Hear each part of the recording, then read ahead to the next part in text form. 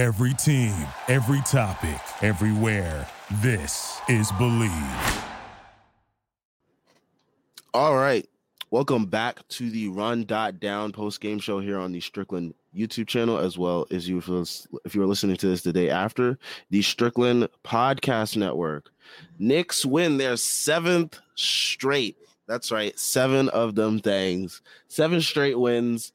We pick up a huge, absolute monstrous blowout versus the Nets, 142-118.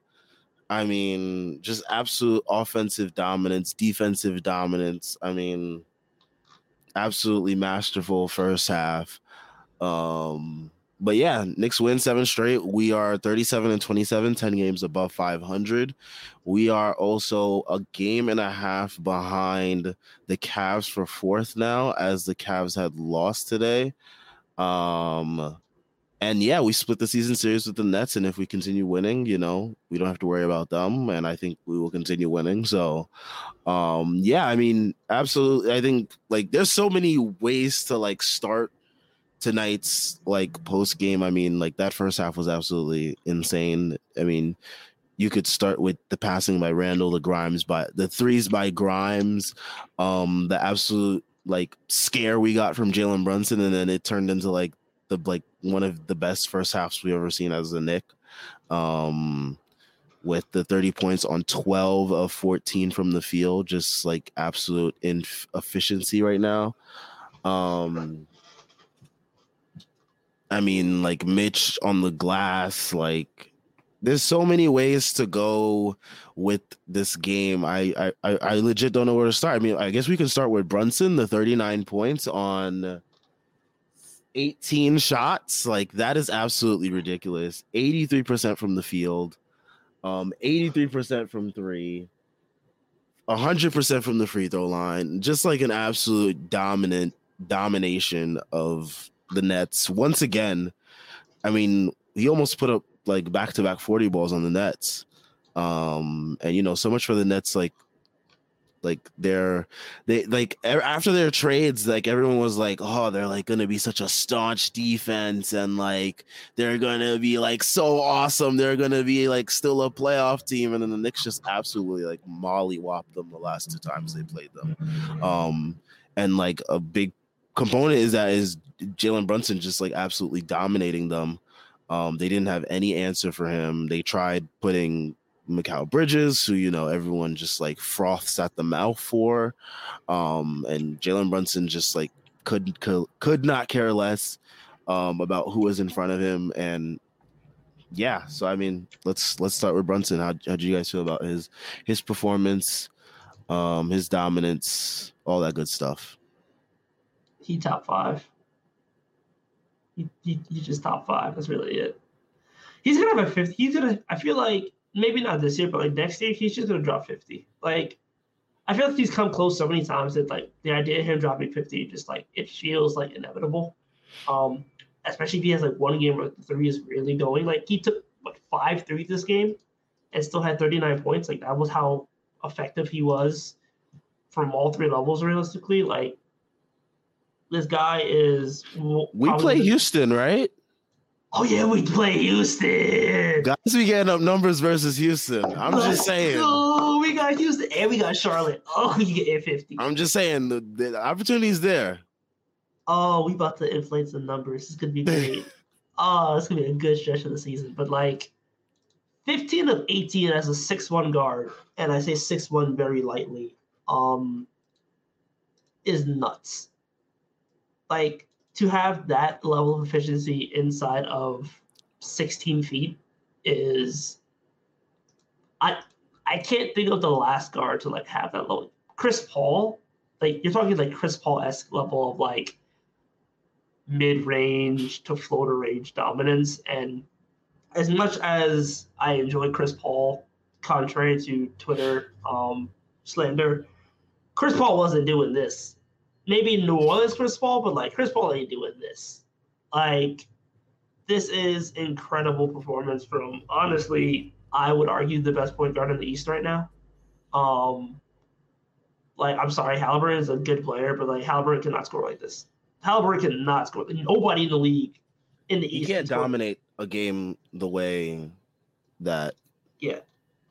Like Halliburton's not close. I honestly would say the only one who's even debatable would be Garland, but I don't think Garland's in on Brunson's level either.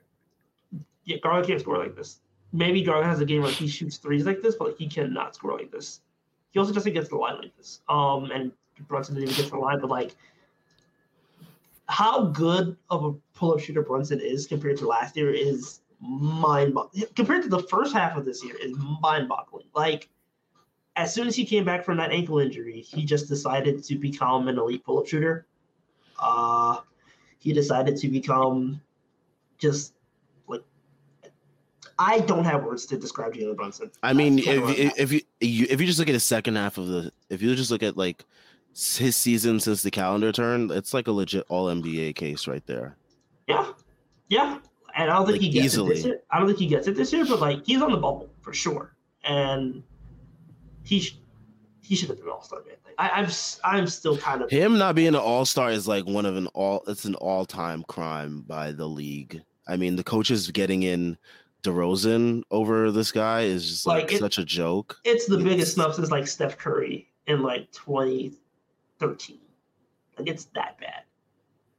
Yeah. It's the biggest one since Steph Curry. And yeah, it's a huge snub. Like the way he's playing is just like he has a legit star level talent right now. Like you can't deny that at all. We could go higher than a star. The way he's playing. I mean, the way he's been playing consistently. I mean, he's had a couple dud games like lately, but like other than that, he's been able to just like quickly like pick it back up. But it's been absolutely amazing to watch. It's a parade inside my city. It's a great time. One game back of the loss column behind the Cavs. Like they're getting the 4th seed. The 4 seed is very much in sight. They're getting it. I think it's too late to catch Philly for the 3 seed, but like we're 6 back in the loss column, and I think they're gonna have the tiebreaker, right? Like how many? Oh no, we split. It's tied. We split the season series. Still, if we had more games, I would take us. Like even though I still think because of just Embiid and Harden, I still think I'm taking Philly in a playoff series over the Knicks. But like right now, in the vacuum of the regular season, with how Tibbs gets these guys to play every night, with how he has them prepared every night, I can't believe I'm the one saying that. I mean, I don't think Philly's going to have a better record than the Knicks the rest of the way. On the topic of Brunson, he was just incredible. I mean, what more can you say about 39 points on 18 shots for a guy who's not known as a 3-point shooter? 39 points on 18 shots, and he shot 4 free throws. That's stupid. That's just what he can do. I said it before the season, and I feel very vindicated for it. The Knicks had stretches the last 2 seasons where they looked like a really good offense, and they had stretches where they looked like a really bad offense. And the reason that is because aside from Randall and sometimes RJ, and I guess quickly the back half of last season, they didn't really have anyone who was like could consistently break down the defense and be relied upon. So they were kind of at the mercy of the variant. They were kind of at the mercy of the variance of shooting, and that can be very swingy. Sometimes the Knicks made a lot of threes, and sometimes they didn't, and that was basically just it. Sometimes Randall's mid-range shots went in, sometimes they didn't. Jalen Brunson is almost slump-proof. He is the most stabilizing force in the NBA because, like I just said, he's not a 3-point shooter. He gets to his spots and he shoots very high floor shots. He is Tibbs's wet dream of an offensive player. Like there is not any variance. He has one of the highest floors I've ever seen. I mean, literally our minds were blown these last 2 nights when these last 2 games when he had sort of off games. But I would be very interested to look at the shot chart of his throughout the season and try to find what his worst stretch is. Because when you're just constantly shooting at worst semi-open 10-footers, you're just not going to miss that many in a row. Even Steph Curry has, 1 for 10 3-point shooting games, and he's by far the best 3-point shooter of all time. There's just more variance. And the Knicks needed to reduce the variance if they were going to be a better team. And Jalen Brunson was the answer to that. He's been amazing. And honestly, it's a comment to what a season Julius Randle's having and how he's rebounded that we can have a discussion that Jalen Brunson hasn't even been the most valuable player on this team this year, because that's not a slight to him. He's been incredible, but so is Julius Randle. Definitely. I mean, going down the line, I think we can also just talk about Quentin Grimes tonight. He was due. He was beyond due for a special 3-point shooting night. 22 points, 3 rebounds, 8 of 12 from the field, 6 of 9 from 3. Just absolutely special. It looks like the Knicks made a concerted effort to really look for him and get him the ball in his spots in the first quarter. And shout out to Julius Randle for getting him the ball on multiple possessions after drawing the defense in and just spraying it out to him for 3, and he was able to capitalize, and that really got him going. But yeah, I mean, he was great tonight. Hopefully he can keep this up. I mean, when he's rolling like this, it makes for this team to be very, very difficult to stop. I mean, you saw the first half today, 14 threes. That's a franchise record for most threes in a first half. I mean, this team, when he's rolling like this, and when Jalen Brunson's rolling and Julius is in his threes, it looks like a really the offense was flowing in that first half because, guys were just moving, guys were just hitting shots, and it was just great. And I just want to say, I said it on the Strickland account just a couple minutes ago. And by the way, I assume anybody who's watching this is following the Strickland account, but we're going to be even better in the games. We got a guy live clipping the games with highlights and stuff now. So, make sure you're, if you're the type on Twitter to have a list, make sure to add Strickland to your list, because we've got a bunch of in-game stuff that's really good now. But I said it on the Strickland account after the game.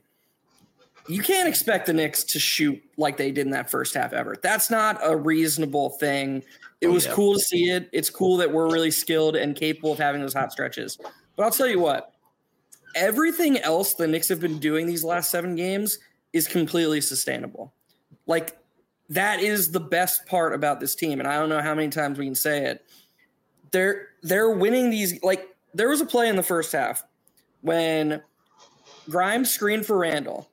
Grimes thought he was going to get a dribble handoff. He had just made a 3 the possession before. Grimes screened for Randle thinking they were going to flip it. Randle didn't flip it. And all of a sudden, Grimes had to get the fuck out of the way. So he clears off to the weak corner, sprints to the weak corner. RJ's there. RJ has to move. RJ, instead of moving to the top of the wing, sets a flare screen at the exact right moment, times it perfectly. Julius throws a skip pass, nails Grimes in the corner with the skip pass. Stuff like that, high IQ basketball, you can do that every night if you're prepared. And Josh Hart said it after last game. Tibbs has them prepared on both ends every single night. Effort, rebounding, smart high IQ basketball, not turning the ball over. All these things are just the style the Knicks are playing and can be depended on. So, yeah, they're not going to shoot like Sam just said. They're not going to shoot 14 for whatever from 3 in the first half. 14 for 20 or something like that in the first half? Right. But this isn't a fluke. This isn't a flash in the pan stretch like that 9-game winning streak in 2021 was. This is a team of good players who are prepared, who all understand their roles and all want to be in their roles, who are trying really hard. And I can't remember a time that I've ever been as high on a Knicks team, ever. Yeah.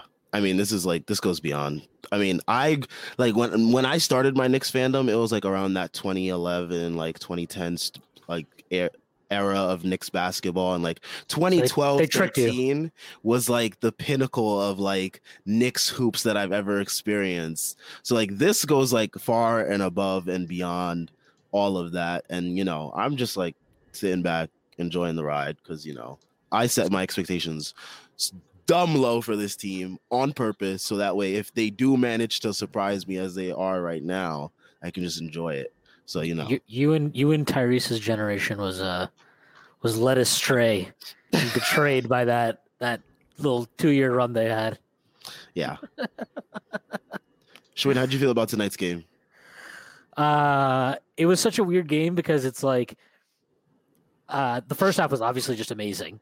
But even in the first, I mean, like it's one of those weird games where I was like the entire time they're going off in the first half, especially towards the end of it. I'm like, well, like, look, they're gonna have to like actually try on defense because you could see like by the end of the first half they were just like, they were like legit like just trying to get like Julius like lobs and yeah, they were just ridiculous. Fucking around. So like, all right, like like they're gonna have to buckle down because they're not gonna Brunson can't keep shooting like this and like I thought that way a little bit when they cut the lead to like 17 or something, and they had the ball after that take foul that Hart took, and I was like, oh man, like fucking around, like they might make this a little bit of an annoying game now, but like somehow it didn't matter. Like the Knicks literally didn't try in the second half. Like they basically tried for like 2 or 3 minutes when Josh Hart checked back in, and that was it. Like that was all that was required. So that was pretty great. I just want to say people are going to look at this box score tomorrow, and they're probably going to look at it and be like, wow, Mikal Bridges and Cam Johnson played really well. And all I can tell you is they fucking suck. Like Cam Johnson went off once the game was over. Mikal Bridges did nothing in the first half, but just get fucking laid out. What's Tyrese's tweet? They had him biting the sheets. Yeah, Brunson had him like fucking. Brunson cooked him 1, 2, 3, 4. He cooked him like 8 different times. And this is the 3rd game that he's cooked that fucking loser ass teammate of his that he had at Villanova. That guy fucking sucks. I'm happy that Julius despises him and his bullshit fucking 3-point celebration as much as I do. I enjoyed that thoroughly. I enjoyed the fact that this guy. Think about it. There's probably nobody in the NBA other than like some random dude played against Jalen Brunson and know him as well as Mikal Bridges, and he had no fucking shot.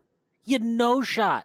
And again, this is the 3rd time at the Garden he's cooked him. I'm pretty sure he cooked him in Phoenix too. The rest of the team just sucked that game.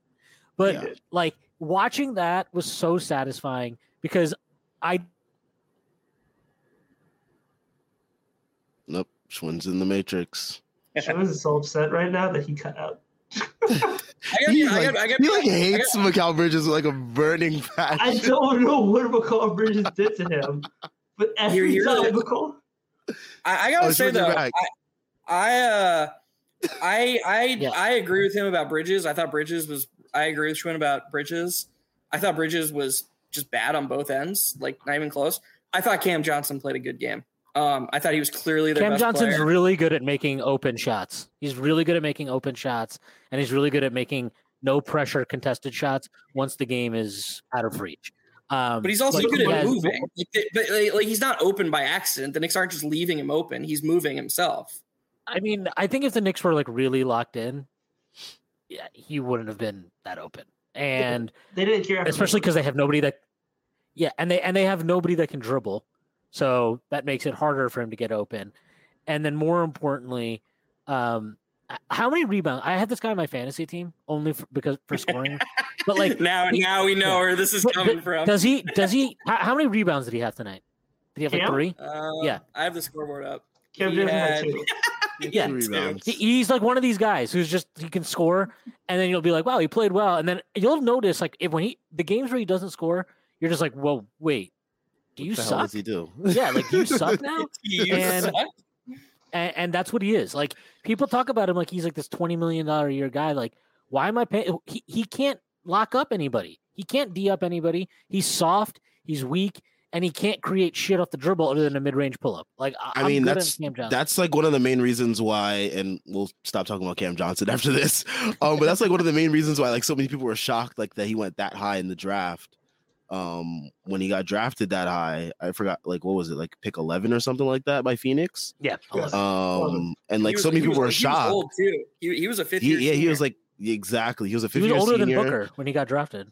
Yeah, he was a fifth-year senior. He was older than Booker, and like all he was known for was like being a three-point specialist at North Carolina, and everybody was like, "What the hell are the Suns doing?" I mean, you kind of see like what he is. I mean, this is what he's been since North Carolina. He's been like just basically a three-point specialist, and that's about it. I mean, he's really damn good at it, and he's like made a pretty good living off of it in the league.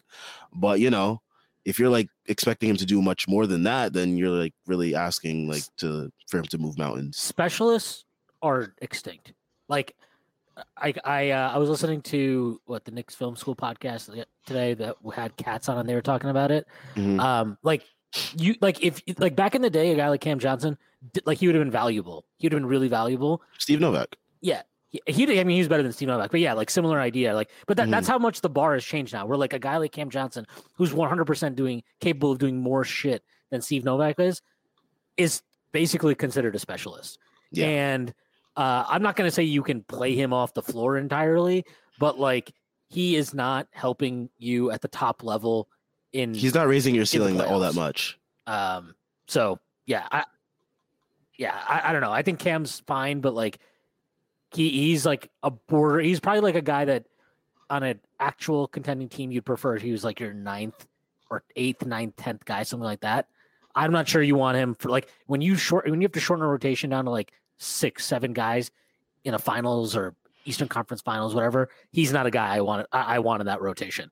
On Phoenix, he was like what, like the 7th or 8th guy on that team? I mean, yeah. And I think like in that he was on fire though in those playoffs, which is why like it was fine. But last year in the playoffs, I think if I remember correctly, he didn't shoot as well. And I remember like Suns fans bitching about him all the time, which makes sense. By the way, is he like a bad defender? Like I know he's not like he's not. He gets the label of 3-and-D, but his defense is not really all that special enough to really call him a 3-and-D guy. It's like kind of like. Yeah. I mean, he's definitely better on defense than Spencer Dinwiddie. I will say that. Fuck Dinwiddie. Oh man. All right, let's talk about. Should we talk about Randall, Robinson, or Quickly next? Quickly. Or Hart? Quickly. Let's talk about Quickly. All right, 6th Man of the Year candidate.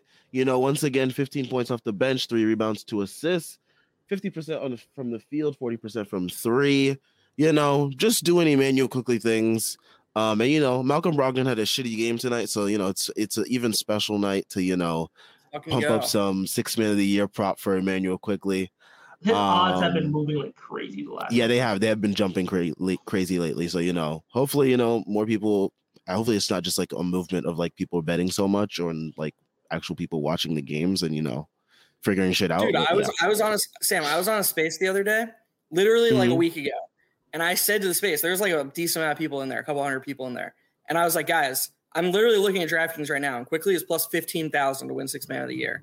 I was like, we should all just bet this right now. Like, because he'd been playing good for a little bit and the steam was starting to pick up. Some guy in there, it's like, dude, nobody's plus 15,000 has a chance to win. What are you talking about? And I was like, no, he can. Like, I literally got into it with this guy for like 5 minutes. Like, no, he can win this. Like, we know he's the best.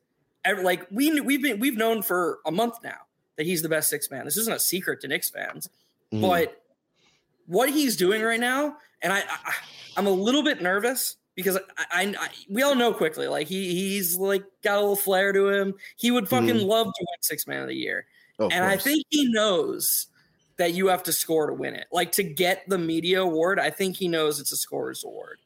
And so, look, the thing I love about Quickly the most, the thing we all love about Quickly the most is his scoring has never mattered.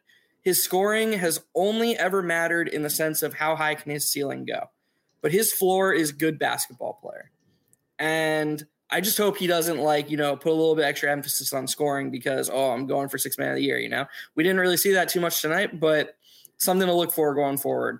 Dude is everything we have been saying he is for a year. Dude impacts winning. Unlike any other. Brings it on both ends. Great basketball player. Sorry to interrupt you, Sam. Keep going. And it's so great to see like so many fans like finally like I've seen so many fans tweeting recently like, oh man, I was wrong about Quickly, or man, I really underrated Quickly. And it's like, man, it's all right. Welcome to the light. Welcome to the light, family. Welcome to the light. It's not, fuck them. No. Nah, come on, Sean. We got to keep the good vibes up. 7 straight wins. People are finally opening their eyes to the gospel of Emmanuel Quickly. I won't out them, but Like, it's really funny seeing some of the people that were like, Tibbs has a reason to not play him over Alec Burks. I'm like, yeah, okay, dude. Man, Yeah, those you people, always, they were blinded, but now they can see, as the great amazing Grace has said. yeah, and I wanted to say this today. I thought Tibbs. This is like more. There was more evidence there that Tibbs is definitely like.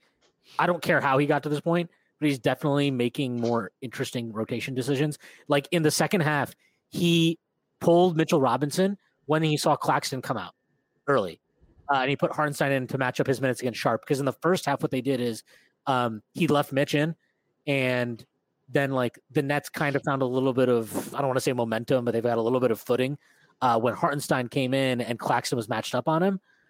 But Mitch, obviously, I mean, Mitch killed him in the Sharp minutes, so it kind of didn't matter. But I thought it was an interesting little thing he did in the second half where he went to that, because like that's the type of thing he doesn't normally do. And that's the type of thing where, like, so a better team, right? Let's say you're playing Cleveland, and he goes with, like, he takes Jared Allen out a little early, puts Mobley at the 5, bring Dean Wade in, whatever.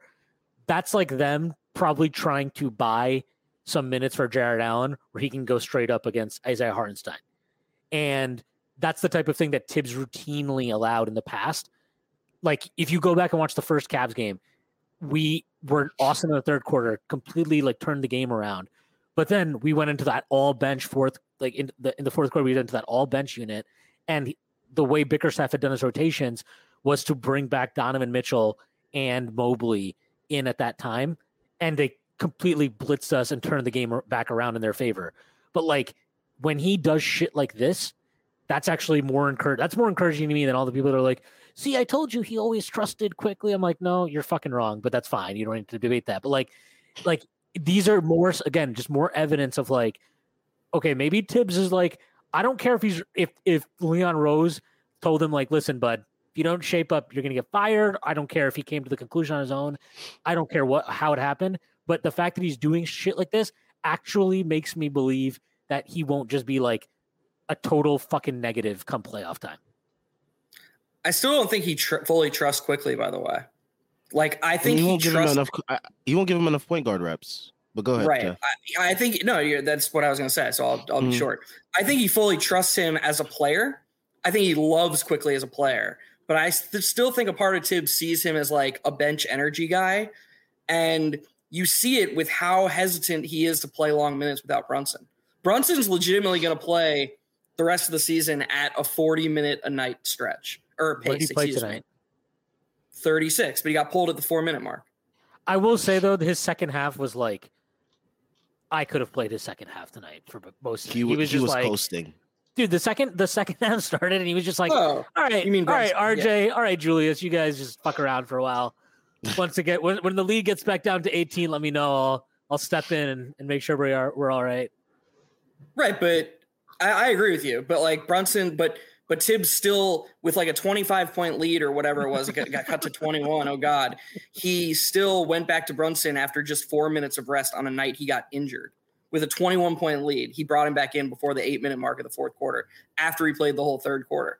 I'm not complaining. He can do whatever he wants. I'm just saying we're talking about him trusting quickly. I think he trusts quickly as a basketball player. I don't think he fully trusts him as a point guard. And I think that a better way to do this would be to stagger Brunson and Randall's minutes, like to pull Brunson a little bit earlier at the end of the first quarter and make sure one of them is on the court at all times.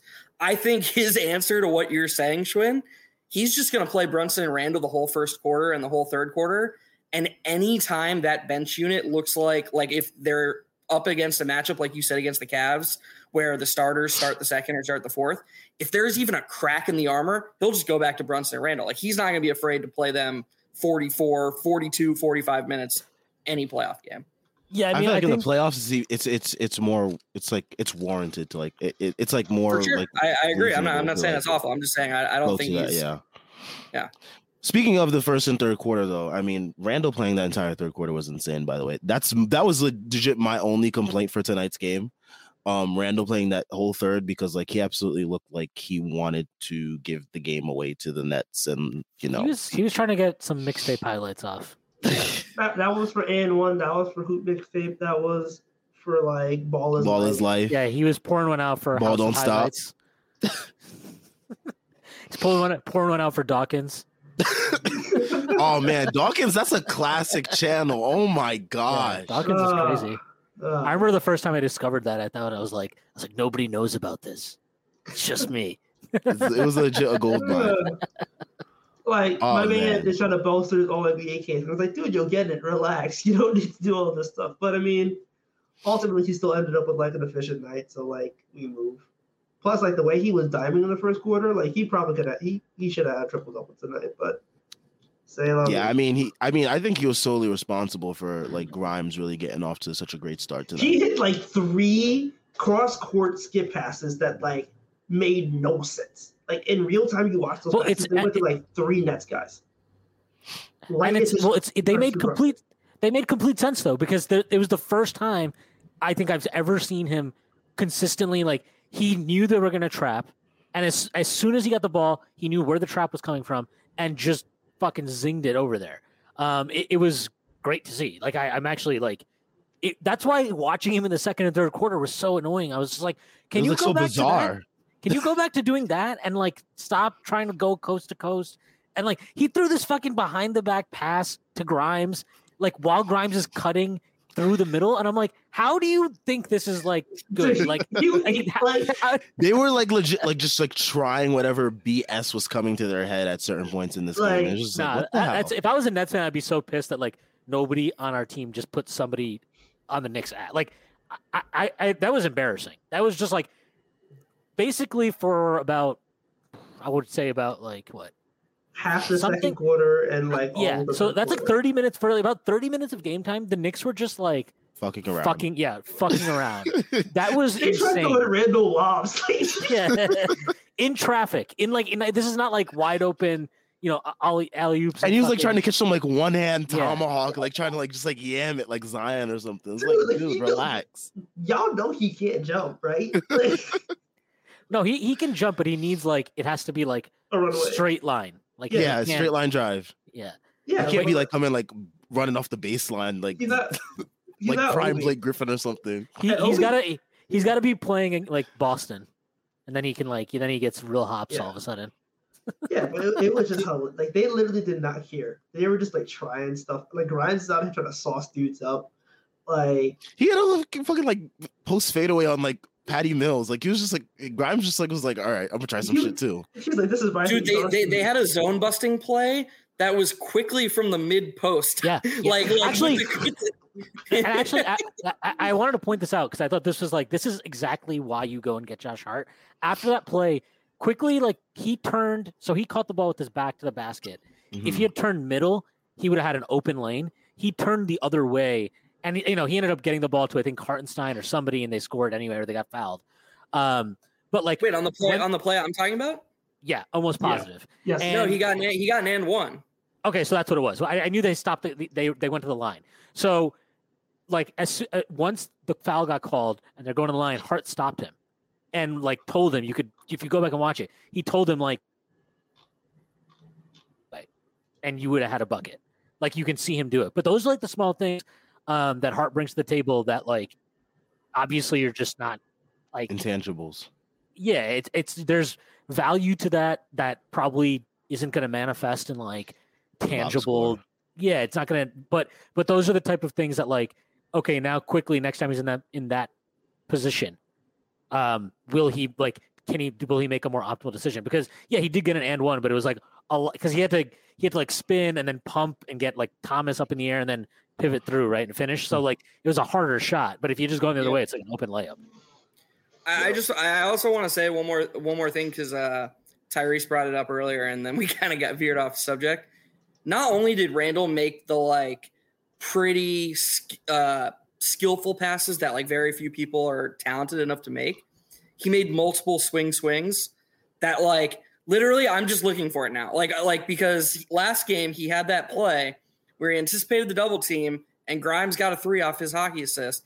And like, if this dude is like even an average processing passer with his actual skill level, his ceiling somehow goes up from what this season is. Like people are like, oh, how can Julius Randle improve? He's not going to, that's like how he improves is he makes his team better that way with things that don't directly add to his, stat sheet. And multiple times he got the pass on the wing and just like, you can see him, he wants to stop. He wants to pivot. He wants to assess the situation. And it's like, it's getting through to him. Like, oh no, I just flip it to the corner because the defense is scrambling and we have an advantage. It was awesome to see. I mean, can't really again. I agree with Sam. I was saying it before the show started. Like, he was terrible in the third quarter, but like you guys were just saying, everyone was just kind of fucking around. So like, how do you analyze that? Yeah. All right. Before we get into some comments, I do want to get quickly to the ad read so that we can get this out of the way. NBA fans, it's time to bring the hoops action to the palm of your hand with DraftKings Sportsbook, an official sports betting partner of the NBA. This week, new customers can bet $5 and win $200 in bonus bets instantly. Plus, for a limited time, all new and existing customers can get a no-sweat same-game parlay every day. Go to the DraftKings Sportsbook app today, opt in, and place a same-game parlay on any NBA game. And if it doesn't hit, you'll get a bonus bet back. I actually did not bet today, so there's that. You didn't lose money, so that's good. No, I knocked out before the game, and then I woke up like right before the game. So he called the number, ladies and gentlemen. He called. I didn't call the number. Sam, you want to hear? Sam, you want to hear? I had at halftime same game parlay over 244.5, and Knicks minus 24.5. Oh wow. Knicks win by 24 on that 3 at 1 second left to get backdoored. Wow, that's crazy. That's always something. That's why you should.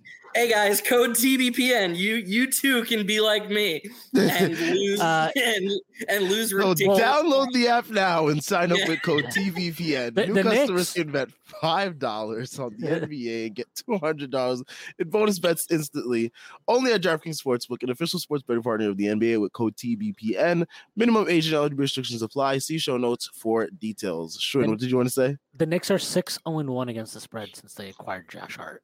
And they've mostly just been crushing the spread. Yeah. Which game did they tie? Wizards. That makes sense. I think it was because that was basically because Hart missed a free throw at the very end. Yep. And then they got the rebound anyway. Yeah.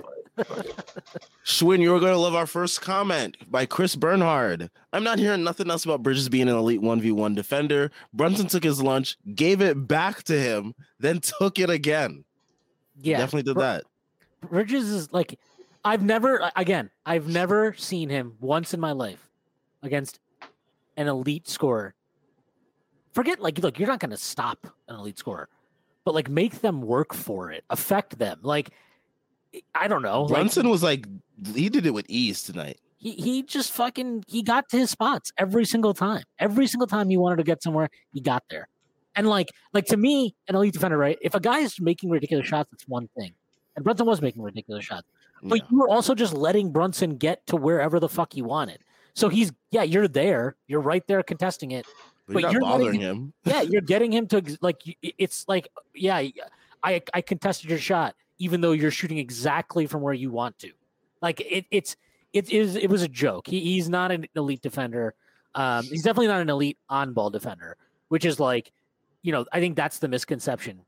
He's really good if you have him as an off-ball guy, chasing dudes off screens, playing passing lanes, crashing the glass, all that type of stuff. That's what he's great in the passing lanes. But you tell him to go. You know who was similar, Schwinn, to that? Who got super overrated because of that misconception was peak Robert Covington. Yeah, Covington got really overrated. Yeah. Oh my gosh. Every time Robert Covington was brought up, it was just the idea of Robert Covington was just so much better than what he actually was on the Robert Covington is still eating up that 3-and-D all the time. He is. He's on the Clippers bench, just chilling now. But yeah, make it 10 was it Brandon Cooks in the NFL that kept getting traded every offseason for a first round pick? Yes. Yeah, that's Robert Covington was that guy for a while. Where it was man, this guy's awesome, and then after a year, you're yeah, he's good, but we could trade him. Yeah, let's get the pick back. And that's what Covington was for a long time. It was just yeah, I guess he's fine, but I'll take a pick. That's fine. I'll take a pick. Every team just take. Oh man. So let's project on the topic of this. Let's project forward a bit. Okay. Who do you guys think? Because coming into this season, and honestly a little bit to start this season, we said, or not we, like I don't want to group you guys with my L, but I said, okay, there are going to be some bigger guys who give him some trouble. And like I would have assumed Mikal Bridges would fit that mold. You know, I would actually assume that the Nets kind of have a few guys who would fit that mold. Royce O'Neal, Dorian Finney-Smith, guys who could potentially give Brunson trouble, who could stay with him. Clearly that's not true. So we're looking at the playoffs. Are there any defenders in the East, save Marcus Smart, who like you think Brunson isn't going to be able to get to his spots first? I think he can. It's not. There's nobody. But Cavs fans think Okoro will. Nobody in the NBA one-on-one, if you're not giving them help in any way, is stopping Brunson from getting to his spots. Without the teams that have had success against Brunson, like Toronto, and he cooked them one game anyway, but like what they do is they shade help over, but it's not like it's like these traps and these soft hedges and you're like soft trapping and stuff like that. You want to use your length in a way to kind of like make him hesitate on drives. And that's what I think is so like a team like Boston did that in the last game against him, right? He didn't have a particularly great game against Boston. And I think that's why, because they weren't just like, it wasn't just like, okay, Smart, you're on an island with him, go stop him. It was like, okay, we're going to trap him this time. We're going to have somebody shade over. You got to mix it up. He's that good of a player. And then like, you know, the Nets, I think that team is just fucking, and I kind of get it. Like whatever you want to say, like you can't just trade for a bunch of guys middle of the season and then be like, okay, actually you guys who are in the rotation are now further down the pecking order or straight up out of the rotation. And we're starting Mikal Bridges. We're starting Cam Johnson. We're starting Spencer Dinwiddie, and we're starting Dorian Finney-Smith. That's ridiculous. Like it's just that only worked for like the 2018 Cavs because LeBron was like, okay, I'm going to try now. And like, that's the only reason it doesn't work for normal basketball teams. So yeah, but not to go down that path anymore, but yeah, I just think like teams that can throw length and deploy it in different ways and are creative in how they deploy it are the ones that have success. So like, hopefully, thankfully, please God, don't let us play fucking Nick Nurse and the Raptors in the playoff series. I don't want to watch Nick Nurse and Tibbs run their players 78 minutes a game into the ground. But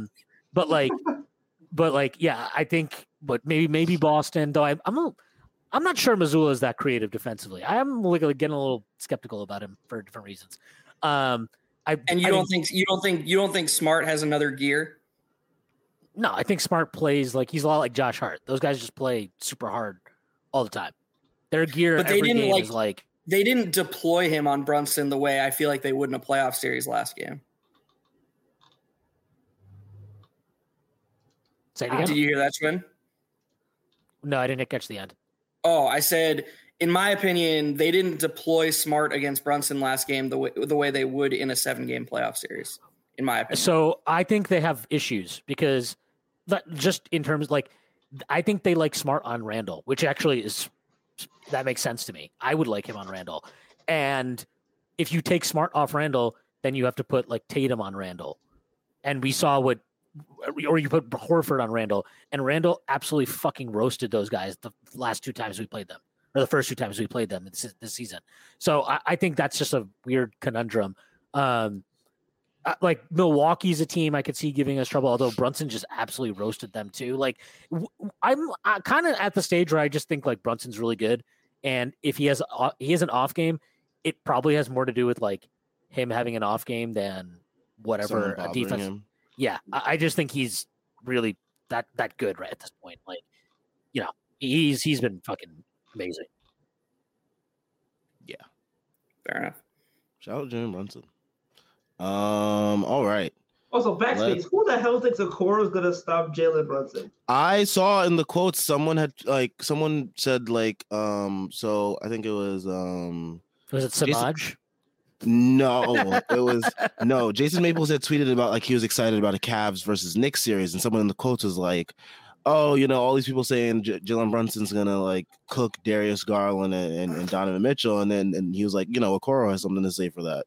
And then I quoted it with a video of Kevin Hart laughing. because like that was hilarious to me because like I don't see Okoro doing jack shit to Brunson. Is Okoro gonna score more than 15 points that entire series? Let's be honest. Like he can't stay in the court. Are they gonna pass the ball to Okoro more than 15 times in that series? True.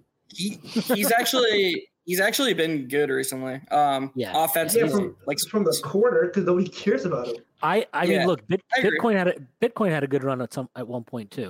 Right? Friends don't let friends get into NFTs. But yeah, I mean, I don't see Okoro bothering like Jalen Brunson. Caps fans, they can have their delusions. Okoro wouldn't bother his own mother. Like, are you kidding? Oh my gosh! Jesus Christ! Who gives a fuck about this? Okoro needs to just stick. Like, he needs to just stay in the weight room where he belongs. Tyrese, you need to be like a stand-up or something. I don't know how you come up with some of these lines. You're just sitting there, you're quiet, and then you just say something. You drop a bar, man. You got something going. There's a screw loose up in your head. It's impressive. I'm a fan. Just the one screw. The one screw.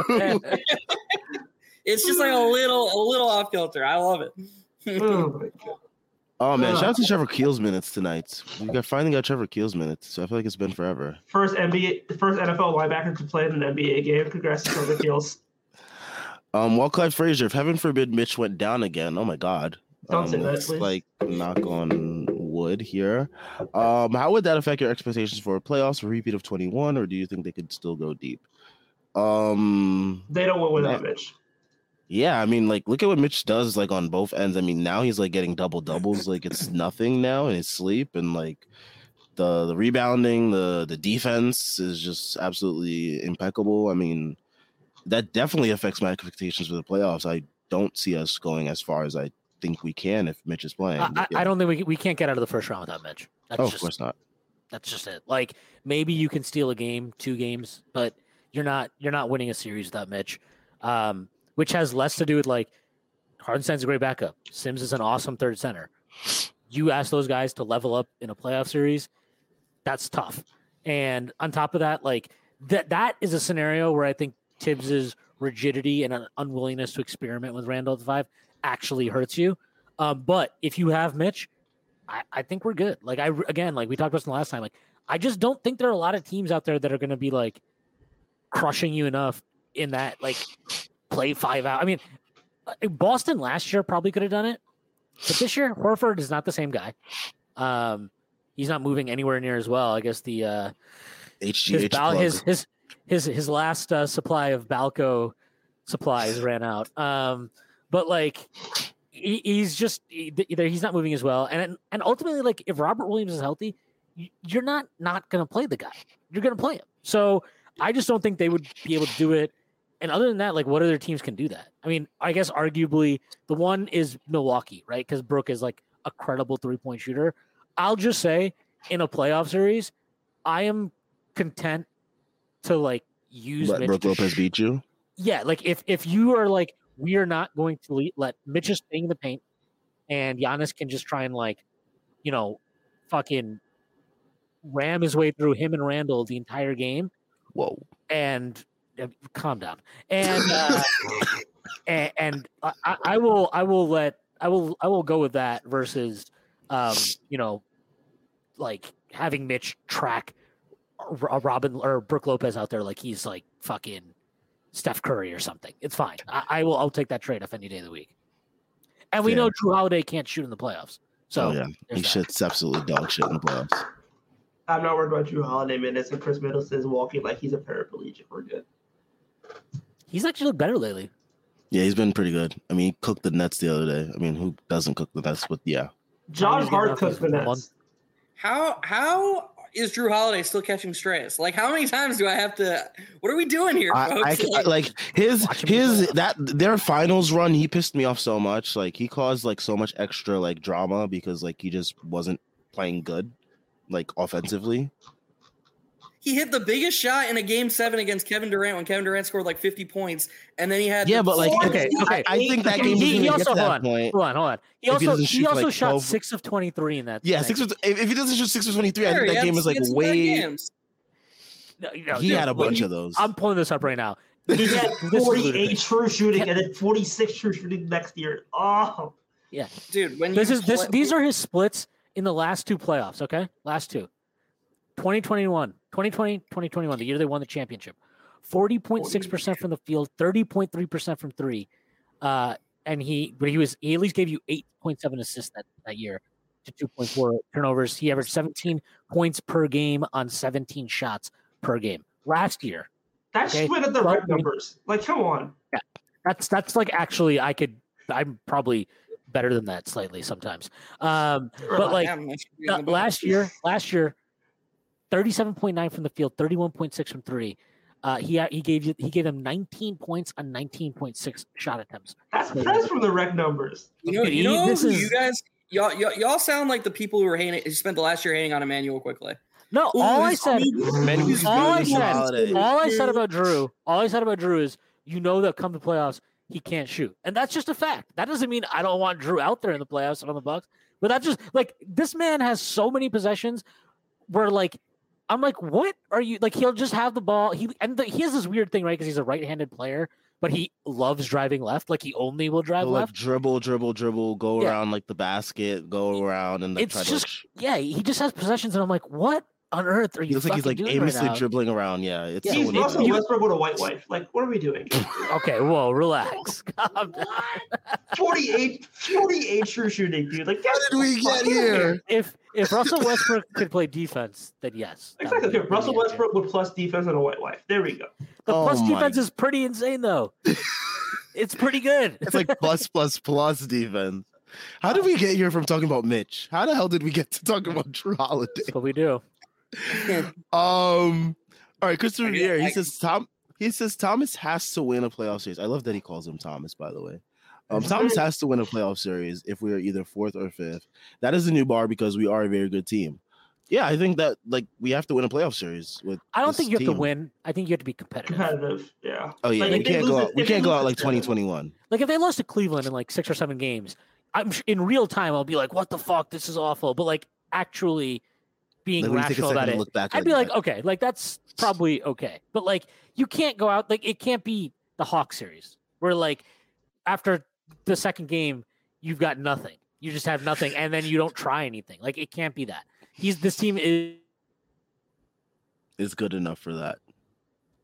Exactly. As Schwinn would probably say, this team is beyond good enough for that. Okay, there's Schwinn. He's back. I was continuing your thought.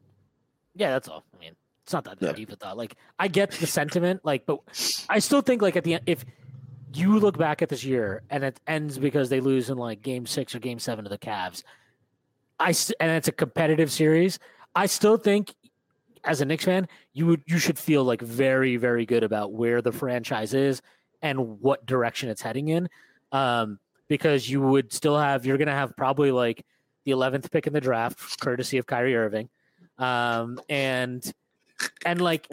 you have all of your picks moving forward. Like you're in the position to make the type of like, let's go get XYZ star that's on the market. If that happens, right? You're in that position. LeBron. No, we're not doing that. Hey, whoa, that's my goat. Relax. Yeah, well, that's why your generation's stupid.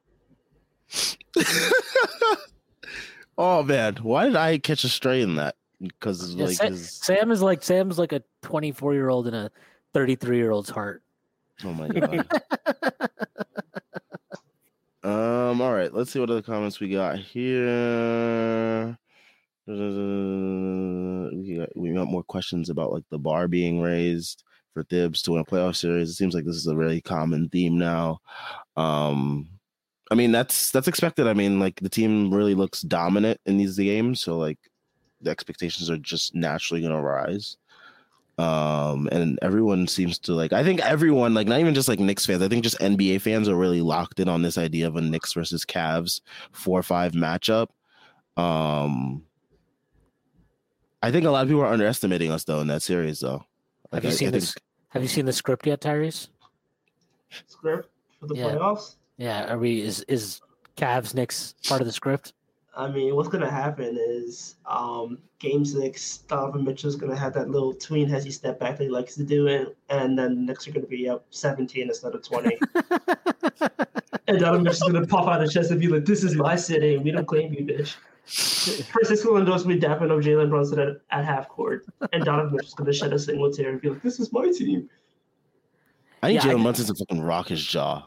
I just think we're like weirdly have the guards that can give him problems.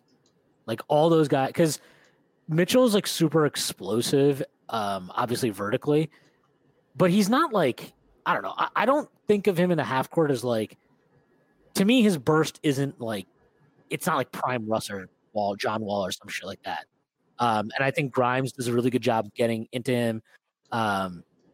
RJ theoretically maybe could one day. Quickly does a really good job on him. Deuce has done a good job on him. Like Hart probably will do a good job on him. We just have guys that give them trouble, so I think it's like a weird matchup for them. Look, I'm going to say this once, and I'm going to say this once only. What's going to happen to Donovan Mitchell in the playoff series when he has to go against the Knicks wings and guards is worse than what Bernie Madoff experienced, because he's going to be locked the fuck up. Like, to put this in layman's terms, Donovan Mitchell is going to look like a shell of himself, and then he's going to be like, oh, my groin hurt. I don't care about the Cavs. Knicks in 5. I did enjoy his injury at the end of the last game. My man is pulling injuries every time he loses the game.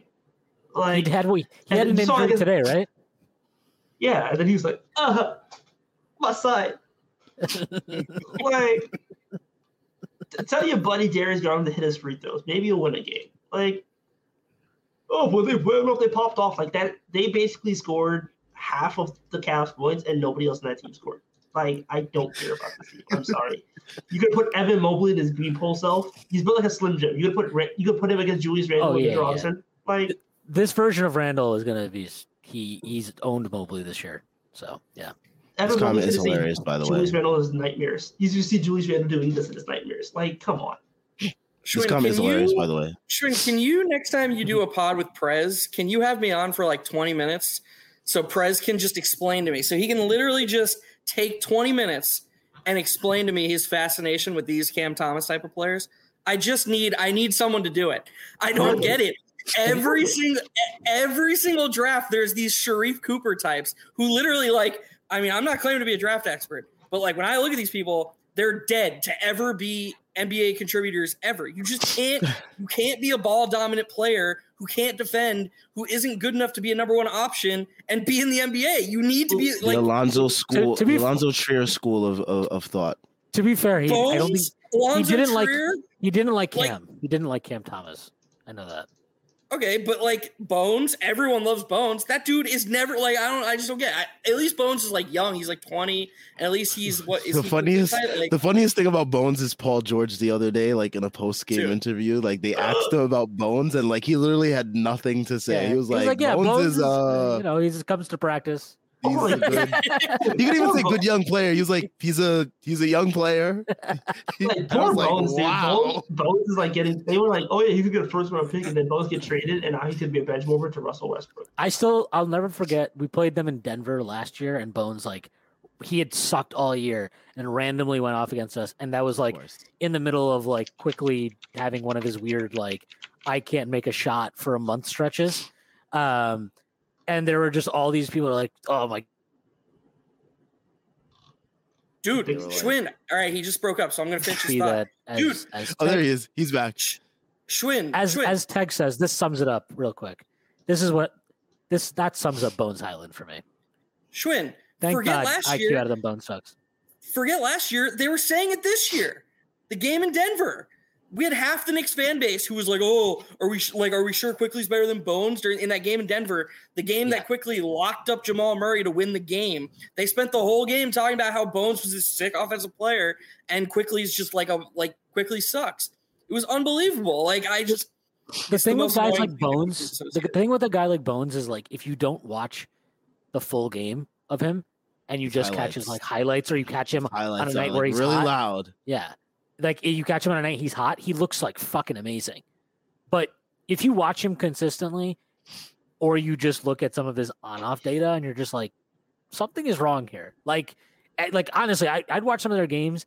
Like you can't be on a championship contender, be a second-year player, and just be jacking up 30-foot threes. Like, who are you, dude? Get the fuck out of here. The fact that Nikola Jokic couldn't make that man win lineups should have told you everything you need to know. This is the Kelly Oubre theory. It now applies to Nikola Jokic. which came from Steph Curry. It's like, if you can't play well next to Steph Curry or Nikola Jokic, the problem is you and not them. And I don't want you on my team. Like, Kelly Oubre should never be on the Knicks as long as I'm alive. Those dark days when fans were clamoring for him. They were still clamoring for him at the trade deadline. Yeah, and Bones, maybe in 3 years he'll have like humbled himself and figured out how to play basketball. But until that day arrives, I'm good on Bones Island. Why would he get traded to Memphis and him and Ja run rampant? Yeah, that would have probably. All it's right. probably good that he did not end up in Memphis for his. Different. Larry Israel, but Brunson, the most unselfish dude, had 30 at halftime, took 3 shots in second. I don't think that has to do with unselfishness. I think Brunson just like was like, all right, I'm good. Like, that 30 piece in the first half was nice. I'm good. Let me coast. Like, the rest of these guys, they got this shit. Like, I'm good. My man knew that he had the SportsCenter highlight locked up, and he knew he had the post-game interview, so he was just like, let me try to get these stats now. He cares about parlays. Brunson is a Parlay first-team respecter. he's a parlay respecter. Tom Thibodeau, low-key a parlay respecter. That's why he be putting them in at the end of the games. Tibbs is just crazy. Yeah, he's insane. Like, he had these guys playing in the fourth quarter up like 20. Dude, he got Yeah. mad.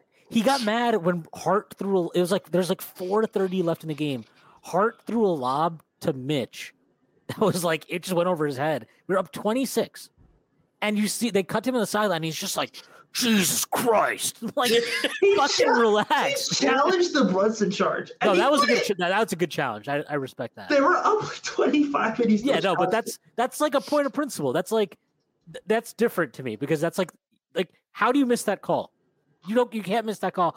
Also, that's my star player, so I'm gonna I'm gonna show him a little love here, protect him, and they appreciated it. It was good. I like that. I enjoyed it. I'm a fan. It nearly helped Jeff cover.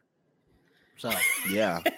By the way, speaking of random blowout stuff, we need to put a stop to the Derrick Rose chance. It was cool the one time, Yeah. but like, I think it's incredibly bad. Trevor Let's get some Keel's Evan chance would Fournier hit- chance. Trevor Keel's chance would hit way harder. My man's a sniper, I was trying to start it on Twitter. I was like, Trevor Keels. And I won. He came out. The Derrick And Rose chants were nice for like that one game because it gave me like the Rasheed Wallace vibes. Like when Mike Woodson was like, "Hey, you want to come in?" And then he was like, "Sure." And he came in, and It's like Billy Joel doing a concert at MSG for like 3 straight days. Like the first day is nice. The second and third day just feels excessive. Do you think Deuce he played like a minute and a half? 2 He minutes. played in the morning, obviously, for Westchester in the G League. Do you think that after the game he showered, or do you think he was just like, I didn't sweat, I'm fine? I think he showered. Oh my god. You got to get that like MSG off your body before you head out to the club or whatever. He doesn't go to the club. He just goes to his girl's house and they do like Instagram and fucking Portuguese. What?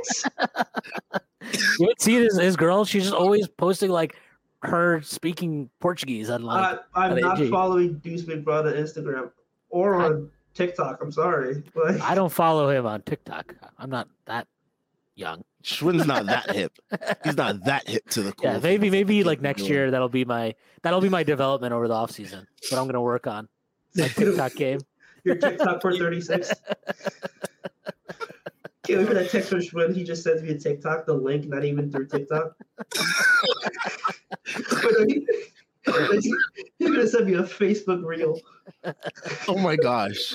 I'm gonna send you my MySpace. I mean, Schwinn is like most likely to have a random viral TikTok video. Like crazed Yes. Knicks fan rants about Mikal Bridges, Like, That's definitely gonna happen one day. can I read this cat's tweet? Yeah. Sure. RJ Barrett on Knicks putting egos aside.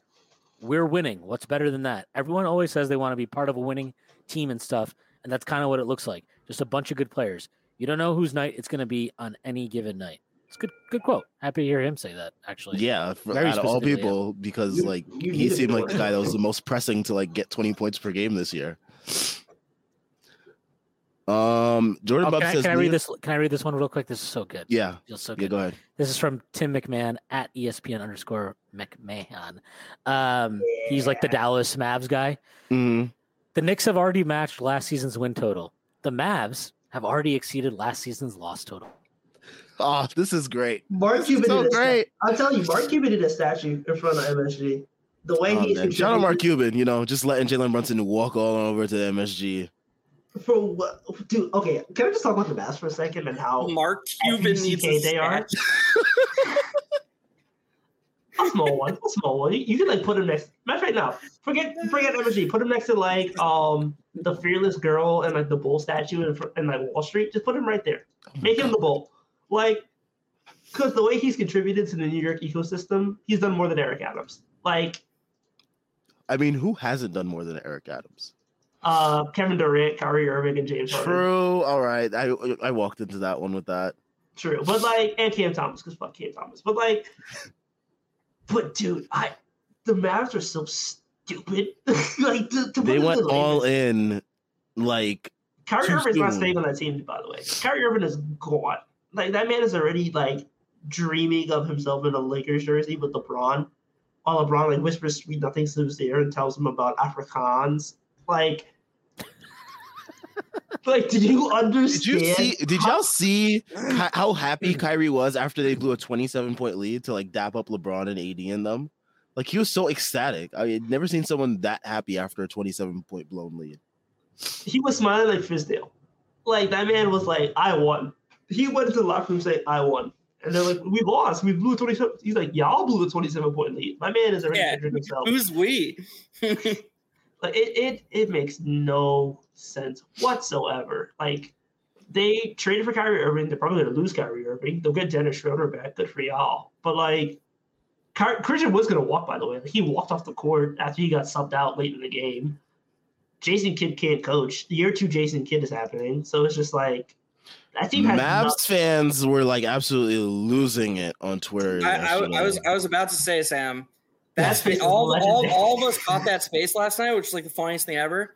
And I'm not gonna say that these guys, they like basketball. That's what I can say about them. They like basketball. But Schwinn called this 2 weeks ago. This is why you tune into this postgame show. Schwinn said Kyrie's going to underperform because Luka plays a certain style and hasn't evolved, and Mavs fans are going to say he sucks and we need to get Luka more help. And they're already doing it. They're already saying they said the Magic have more talent than them. Yeah. This I'm telling you, the way Luka plays, he suppresses talent. Go and watch. If you go back, go look at the box scores. They played 2 games after the trade, I think, with Kyrie and no Luka, right? They won both those games. And they were I watched both of them, and the ball is zipping around. Everybody's running up and down the floor. Josh Green looked fucked. This always happens. Josh Green was looking great. He was Josh Green, a proper third option. Josh Green needs to play more for them. First of all, because he plays with pace and energy that they desperately need. And Jason Kidd is just bizarre. But if you go back and watch those games they played with Kyrie, no Luka, they played so much better, with so much more energy than they played when they played with them together. And I despise Kyrie Irving. And I don't think I think he's one of these, he's a very weird fit. He's insanely talented, but he's not good enough to be a 1. But the guy you need to put him next to as a 2 is kind of specific. It's a hard thing. But all I know is watching them play yesterday, they did not they play with such they play so lethargically on offense. It's so weird because they play so they're still very efficient, but the way Luka plays is so fucking deliberate, and it's insane to me that they let Jalen Brunson out the door. It is insane because Jalen Brunson is one of the few players in the NBA who 100% is perfect for that. He can play that deliberate, super grinded out half court ISO style. He's great off the ball. He can make it happen on the ball. They had him in the building for 4 years, and they had no idea what the fuck they had.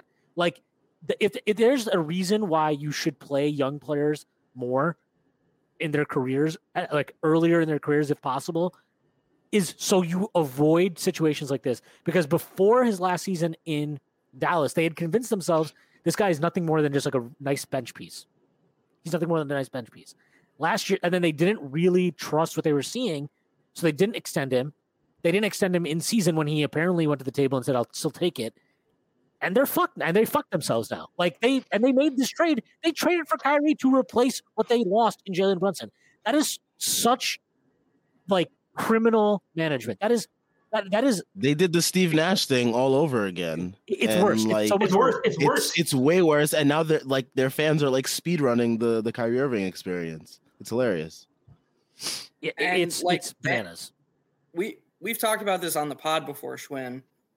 Like, if you like the two players of this generation are Steph Curry and LeBron James, and I think we can all reasonably agree LeBron's going to go down as higher on the hierarchy. But their actual talent gap is way wider than where they're going to fall on the hierarchy and what their overall impact in the league was, because LeBron plays a style that nobody should try to replicate, and Steph plays a style that everybody should try to replicate. LeBron is a floor raiser because he's so singularly great, but it's so hard for other great players to be great with LeBron because LeBron is so heliocentric. That is where Luka is right now. LeBron didn't learn to win until he went to Miami, started moving off the ball, started like learning, like winning things that wasn't just him dribbling the ball at the top of the key and organizing everything. Steph Curry, any player in the league will be great next to Steph Curry. Unless and he elevates all of his teammates. I mean, Durant was able to just slide into Golden State and be his exact self. And I'm not saying LeBron and Kevin Durant wouldn't be great, but it would be a weird fit because they would just be playing his turn, my turn. It wouldn't be elevating each other.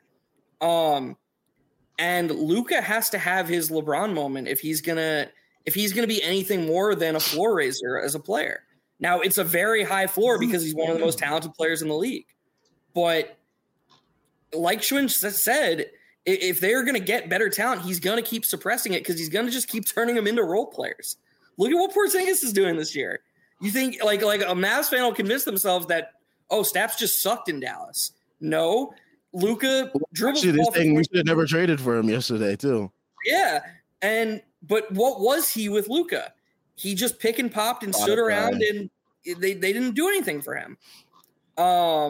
So I mean, well, look, we've talked too much about the Mavericks, but I just thought that was very proficient by Schwinn to just be like, I know what's going to happen. Like I know what's going to happen with this team because I thought that was really impressive. And I've always agreed with him. We talked about Cade Cunningham, and I was like, is Cade too heliocentric already? Is he already following that path? Should we and we've been on, I mean, him especially, but we've been talking about this for a while, and I thought that was really impressive. None of these helio things ever work out that well.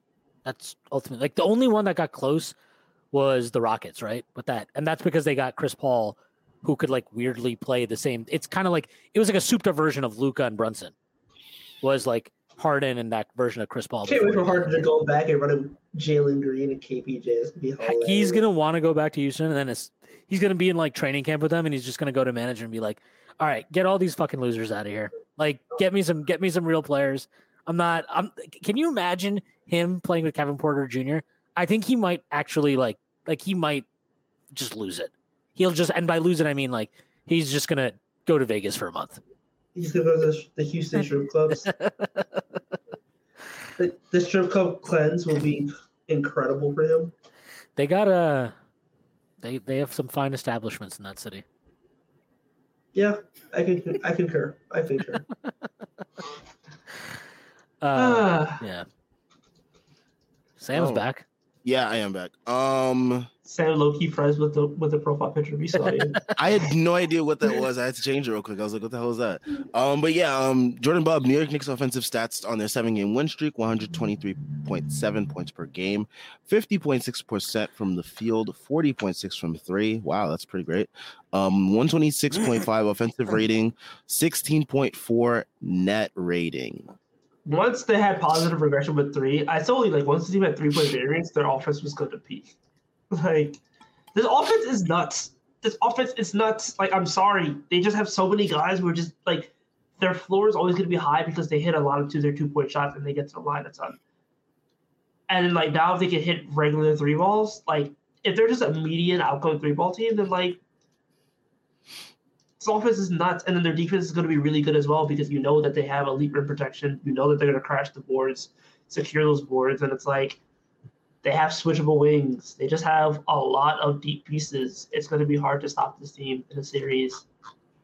And Donovan Mitchell experienced that first down. Like, Quickly was 4 of 7 from 2 today, and I'm pretty sure he got fouled on all 3 of his misses. you do. Like, I don't think, like, to your point, Tyrese, like, Brunson's great from 2, but Quickly's like a 2-point god now. Like, it's ridiculous how good he is inside the arc. And it's like, we're seeing what that looks like. Like, I forget who tweeted it today, but like, it's since like December, he's at like 62% true shooting. Yep. He got so much strength that now he can't hit free throws, but it's okay. When is the last time Quickly missed? When's the last time Quickly took more shots than points he had? We actually played this game a couple most games ago. Yeah. I have to look. We were saying it was like the game against like Indy or something like that, or something like that. It seemed like right. It seemed like so long since he's had like a bad game. Philly, the win against Philly. Oh, yeah. Oh, right. There we go. How many shots did he have in that? I feel like he didn't shoot that much. He had 8 shots and he had 5 points. Okay, so that's like, and he was still 2 of 5 from 3. No, 2 of 5 from 2. He didn't dissolve his 3-pointers. So like, yeah. Yeah, I mean, I think the nice thing is he's just had a really long stretch now where it's not even like these games where he's like 6 of 7 from 3, right? He's like pretty consistently like 2 of 5, 3 of 6, 3 of 7, 4 of 7. And then he's mixing in like his better 2-point scoring. And that's such a like stable, it gives him such a more stable scoring base. And I don't know. He's just, I think it was actually crazy to me that when he took him out again in the fourth quarter, because it was actually more crazy when he took Obi out when he did, because he checked. So he brought Brunson back in, and the first play out of it, which I thought was like maybe it was just such a simple play, but it was so good. They trap Brunson. Brunson swings it to Obi. Obi like immediately slings it across the court to IQ, who just attacks his bent defense, gets a wide open runway right to the rim, and hits a floater. He pulled Obi pretty. I mean, look, I'm not going to bitch about that too much, but I thought it was just really weird that he didn't leave him in, because I was like, oh my God, like Obi is about to like actually, he's going to have like 4-on-3 opportunities right now. This is going to be great.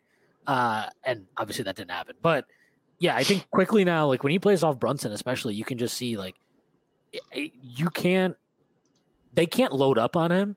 And when you can't load up on him, he's just too shifty now for guys to like consistently stay in front of. If anything, he gets into it. His biggest problem is he gets into his own head and like overcomplicates dribble moves. Like he'll have a step, but then he'll be like, no, I want to do a step back. But then he'll be like, no, I don't want to do a step back. You know, like you can see his like brain working, but his process right now is just so good. And I think like it's part of the reason why there is frustration with RJ, who I thought actually was like okay today. But like it's like one guy you can just see like it's all clicking, and the other guy's just he's doing some stuff sometimes. Cool, I guess. But yeah, I mean, hopefully if RJ figures it out, like again, he doesn't even need to figure much out. Just don't play like an asshole, and that'll be enough. Like that really will be enough because of how good this team is right now. And Schwinn, just to expand on the point you made, he had a 3-game stretch in the games Tyrese and Sam pointed out where he had more points than shots, or more shots than points, excuse me. Aside from those 3 games, take those 3 games, he's gone 24 straight games with more points than shots. So basically 24 out of the last 27 games. Yeah, 24 of the last 27 games, and all 3 of the ones that just came in a row. It was just like a little 3-game slump. Tell fucking Spencer Dinwiddie to do that shit. Yeah, but Malcolm Brogdon, guys. What can you say? Best bench guy on the best team in the league, They're the bench best on his own fucking team. God, get the fuck out of here. Christopher Vieira says Stephen A. Smith has been telling us Cavs Knicks is the script for weeks. He got an advanced copy. Maybe. I mean, it just Stephen A. is also like he's also been Stephen A. Capper, so he's also lied a bunch. So I appreciate Monica not giving him. She absolutely schooled the fuck out of that ball. Brogdon had 2 points tonight, by the way. Yeah, I know he had an awful game today. 6th man of the year. This is an incredible box score. I can't believe Boston actually won this game. Like, their bench gave them a combined 12 points. Because the Cavs bench gave them a combined 14. The Cavs, yeah, but that's like, you know how bad you have to be for a bench group to score 14, like to be outscored by the Cavs bench? That's nuts. Wow. Yeah, the Cavs bench is absolutely putrid. Dean Wade, Karis LeVert, Ricky Rubio. Karis LeVert is 20. Ooh, I'm shaking in my boots looking at that playoff matchup. And like, look, Sam, you said Dean Wade with such contempt, like you were just fuck this guy. I'm still pissed about that, like him absolutely getting off some threes versus off. Oh yeah, that he first killed us that matchup. one game. Yeah, Yeah, like what the hell was that about? Now he's killed like us a few absolutely- times now. Yeah, but like know. after that, like he's been absolutely like a non-factor basically. Like Cavs fans absolutely don't want him on the team next year. So it's just like, Yeah, like he's a fucking Sabonis doppelganger. Like, what the fuck are we doing, man? Like, how the fuck are you in the league? Yeah, I mean, I there think was. Oh, you go, Sean. Sorry. yeah. All I was gonna say is like watching them. I still think like they had to you had to do the Donovan Mitchell trade almost in their scenario in their position, but like it's hard. Like when you don't have any depth, like their team is basically like you four, please win us this basketball game. Isaac Okoro, please hit your quarter threes. I mean, and like tonight, right? Like I'm just looking at this box score, but like Okoro and Jared Allen gave them a combined 14 points on 10 shots, and then like Mobley had 12 points on 15 shots. Donovan Mitchell played. if I'm the 43 opponent, I'm minutes. taking that all day. Yeah, Mitchell played 44 minutes. Garland played 41 minutes. LeVert played 33 off the bench, which tells you how bad Okoro was.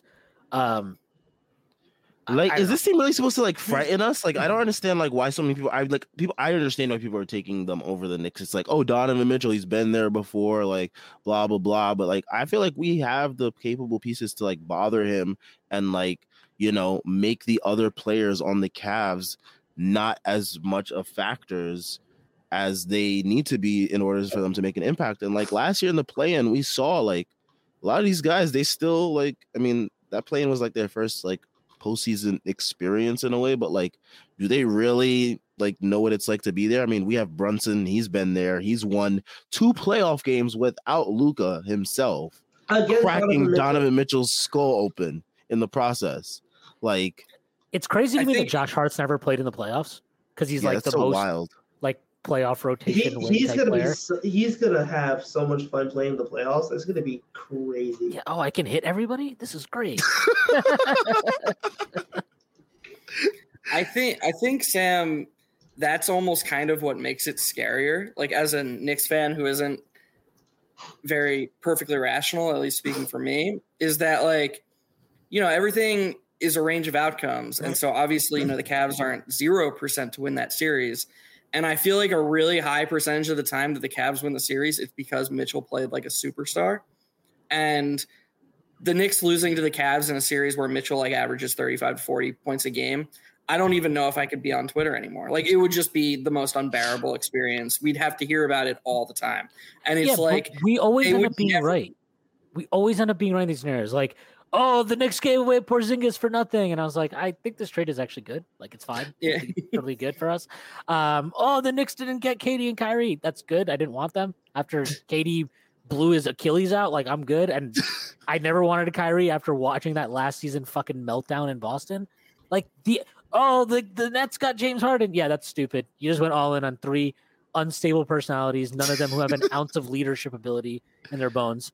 Like, if people make fun of us because Donovan Mitchell goes off because he plays like a superstar for a series, so be it. That's fine. I will live with that.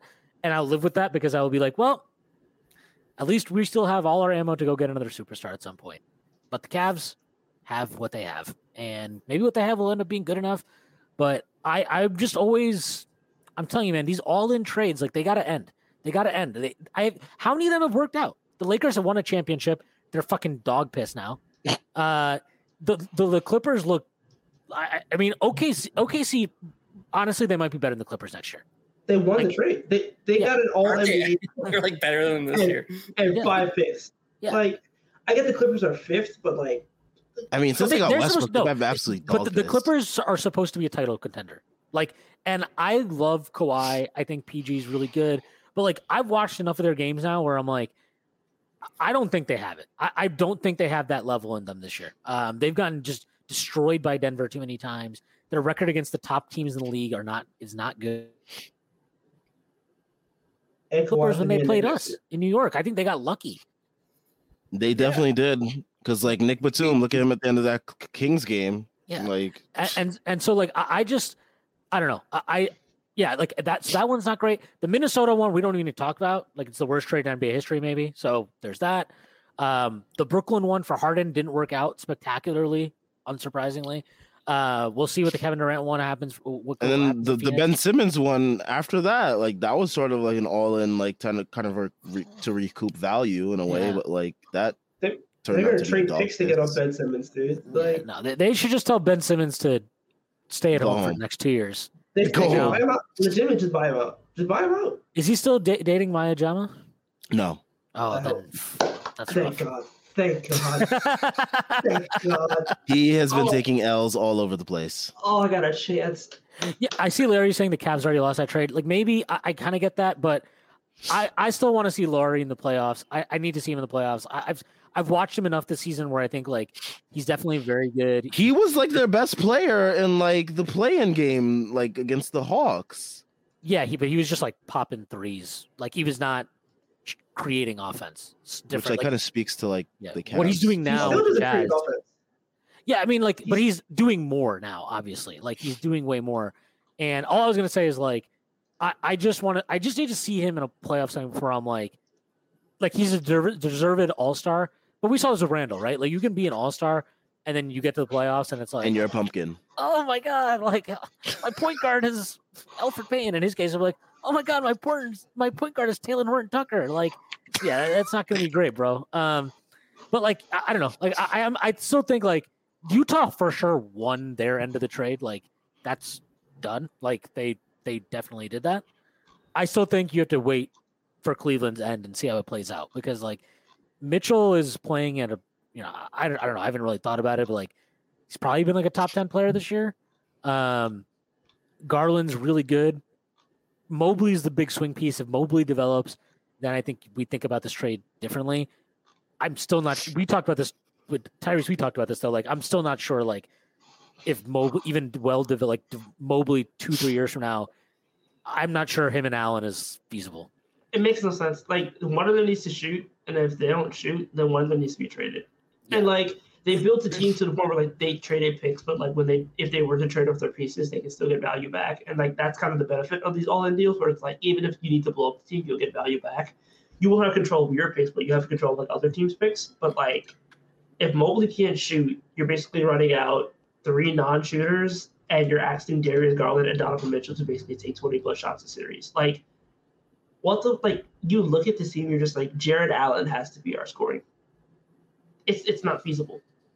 Like maybe you get a Karis LeVert game like where he goes like nuclear, but like even still, I don't care about it because like their bench is so piss poor. Like you're playing Ricky Rubio, like Ricky Rubio played 7.5 minutes. Cedi Osman played 5.5, like 5 minutes. Like this is not sustainable. They basically ran a 7-man rotation.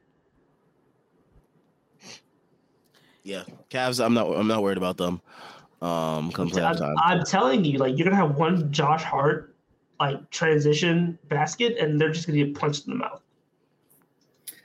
I just want to say about this comment because earlier I was kind of like, I didn't mean what I said about it quickly earlier, but there was a moment at the end of the second quarter. I thought Quickly was pulled pretty early in the second quarter. He only played 11 minutes in the second quarter. Tibbs got Grimes back out there, but I thought he could have kept Quickly out there with Grimes. I'm sure he likes hard size with Grimes better, whatever. Grimes hits his 4th 3 of the night, and Quickly literally is like out on the court doing the fan him celebration. Like he's trying to fan Quentin Grimes off. Mm-hmm. Yeah. And I love that moment because it's like you have a guy here who is very much in the running for 6th man of the year. I believe wants it. He wants that recognition. He wants. Yeah, he definitely does. He tried to act like I don't even think about that. All right, dude. Yeah. Like, all right, man. We know you want that award. Like you're the church pews going like this. It's okay. Yeah. You get it. You're fine. He was like, "Glory to God! Shout out Night Trees." I was like, "All right, man."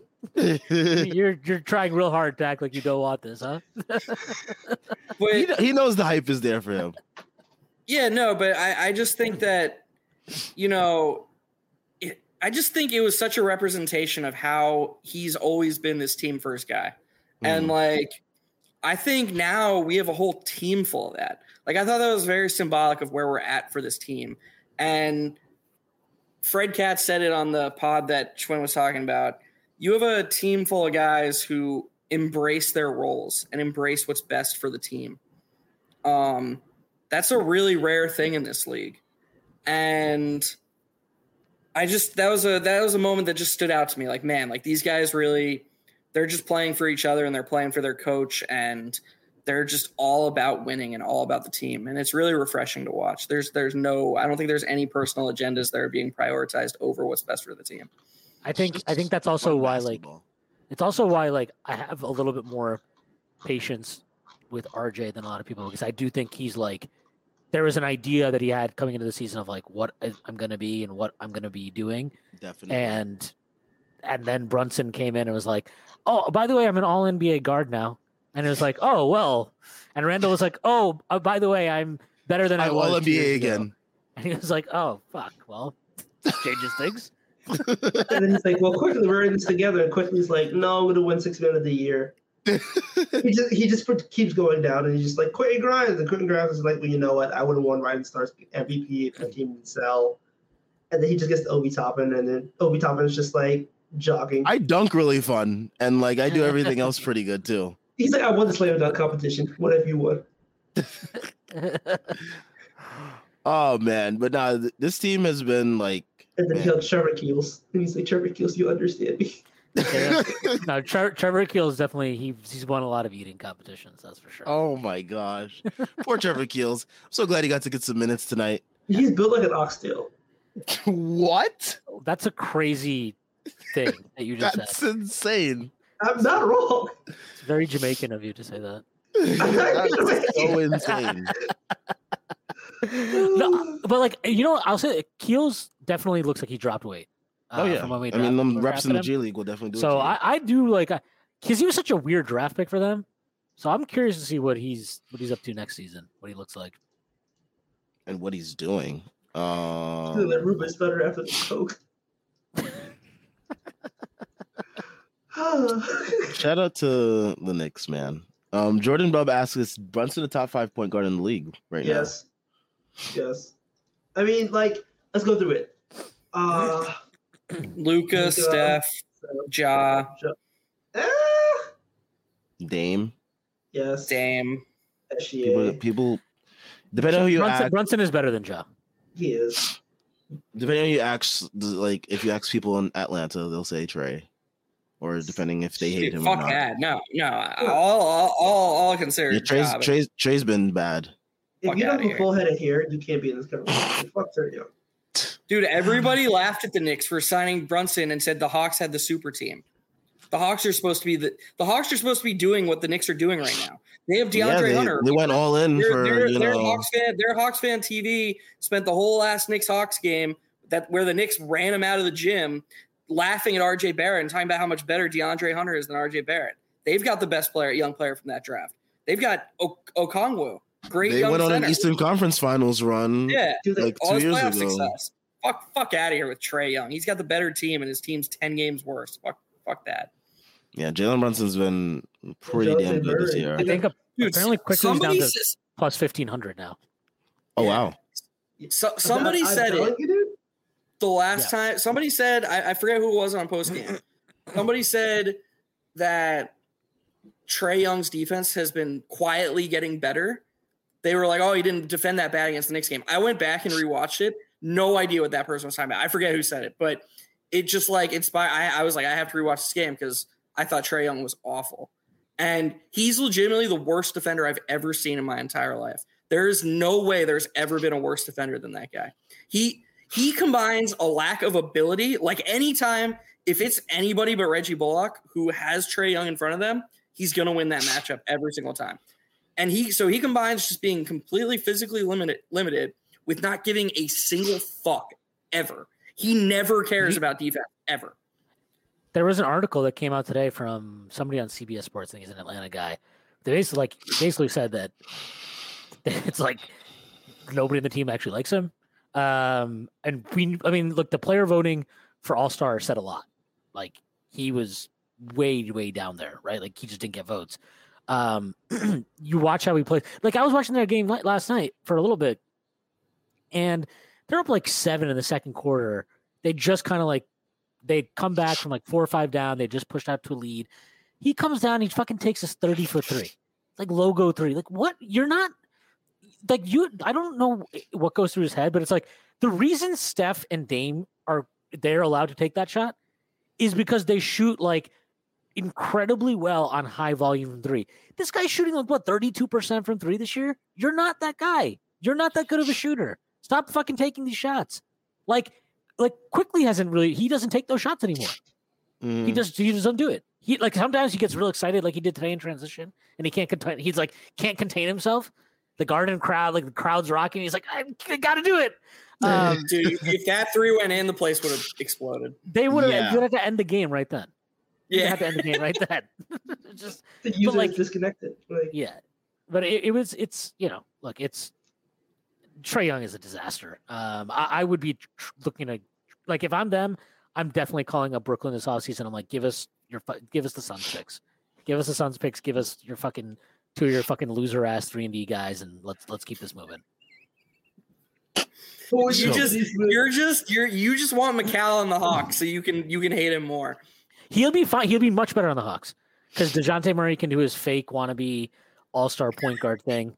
And then Mikal Bridges can do his fake wannabe, all-star swingman thing. And everybody will be like, oh, the Hawks are so fun. And I'll be like, yeah, they're so much fun watching them be like 7 games under 500. Get the fuck out of here. Let's watch DeJounte Murray try to act like he's John Morant light. For the mean streets of Seattle. Like, who cares, dude? Is Dante jumping out the window here with this comment? No. Can? Yes. I don't think they Knicks would. Can beat Boston in the playoffs. Bill Simmons on his pod, I think, for some reason said that he was scared of the Knicks in the playoffs. Like, I guess because I'm telling you, Randall, like our front court is a terrible matchup for them. Especially if Robert Williams still looks like a dilapidated fucking tadpole, or whatever the fuck he looked like in that last game. He's terrible. Like if he's not, if Robert Williams is not physically right, they have no shot against us front court anyway. And Horford just looks like, again, father time finally hit Big Al again. Until he hits the HGH plug again, right before the playoffs hit. I think LeBron saw him last year and hoarded that shit up. My man is going to go to Germany for personal reasons and come back, and he's going to be jumping at the gym like he's 32 again. Here's another one. No. All right, that's jumping out the window right there. Milwaukee's just the funny thing is I think regardless of whether Boston got the 1 or the 2 seed, I think Milwaukee will be betting favorites against Boston head to head. And it's like a weird triangle. Like I personally, as a Knicks fan, would feel more confident about beating Boston than beating Milwaukee.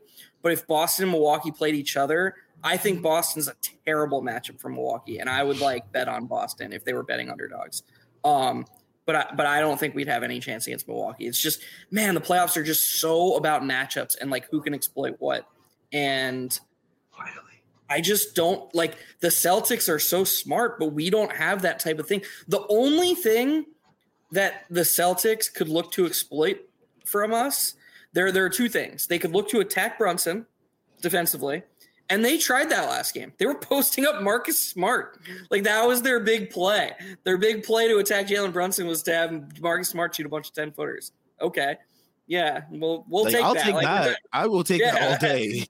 Good luck. And the other thing is to go really small, like Tatum, Brown, Grant Williams, Brogdon, and Derek White or something, and Smart, excuse me.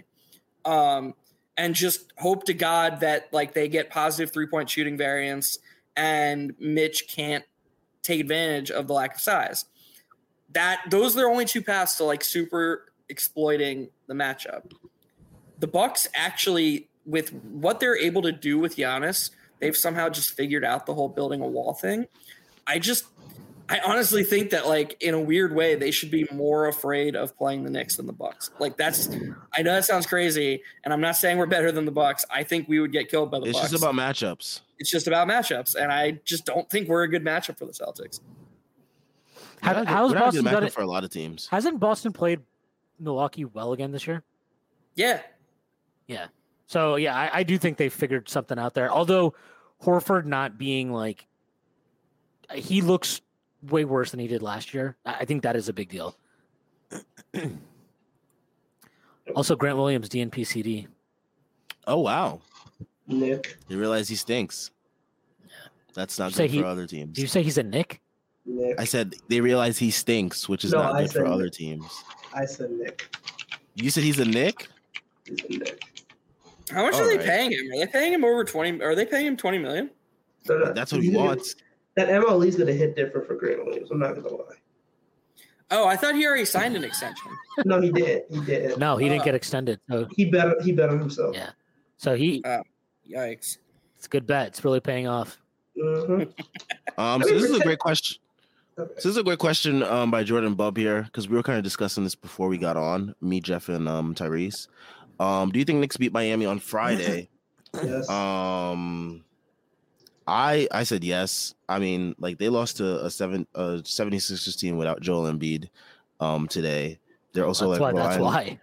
They're also like relying on Kevin Love for important minutes. When you get someone off the buyout market and you're immediately thrusting them into an important role on your team, that's kind of a cause of concern. Most of the time when you get guys off the buyout market, it's like you're trying to get like extra depth, like an 8th or 9th man or something of the sort, or like just like some insurance, some injury insurance. But like the fact that they got Kevin Love off the buyout market and like the Cavs obviously shelved him for obvious reasons, and now he's a staple of the Miami Heat rotation, is just cause for concern if you're a Miami Heat fan, which we are not. And like also they just like relying on Gabe Vincent and like Victor Oladipo and Cody Zeller to like give them like actual like somewhat stable production on a nightly basis. So like I am just not moved by that. And I've seen this Knicks team with Emmanuel Quickly, Jericho Sims, Quentin Grimes, Deuce McBride walk into Miami and absolutely beat the brakes off of them in the second half. And the Knicks are better. They're more talented. Will they win Friday?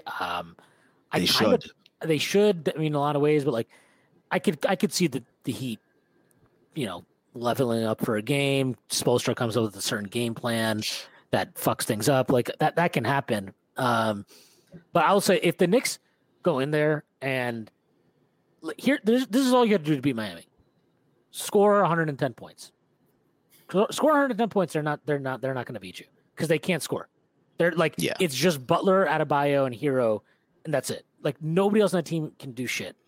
And Hero's been kind of underwhelming too. 4-15 today, awful game. Yeah, he's had a bad stretch recently. I feel like he usually shoots well against us, but yeah, he's had a bad stretch recently. Also, our versus Knicks, typical. But yeah, like I don't know. I just this is just one of those matchups I could see the Knicks losing. They've won 7 in a row. Like it happens, right? You fucking drop a game that you probably shouldn't, whatever. But last time we beat them at the Garden without Brunson. Did Mitch? I don't think Mitch played that game either. Mitch didn't play. So. Yeah, so we beat them 106-104. We probably should have. It should have never gotten to the point it did at the end of that game, but we still won.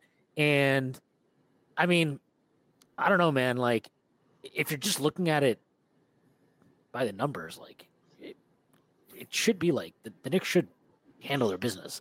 And if they do, like, I mean, not only does it put the Knicks 11 games over 500, but you already secure the fact that. You at worst you would be the 6th seed. Yeah, and not just like at worst you'd be head to head same record against Miami because you still play them 2 more times after Friday. So even if you lose those, it's just 2-2. Mm-hmm. You're already 2-2 against Brooklyn. So like the next advantage is division record. They probably have a better division record than us. But anyway, the point being is like it's nice to just have that in the bag, right? And then after that, if you beat them one more time, then that's huge. So.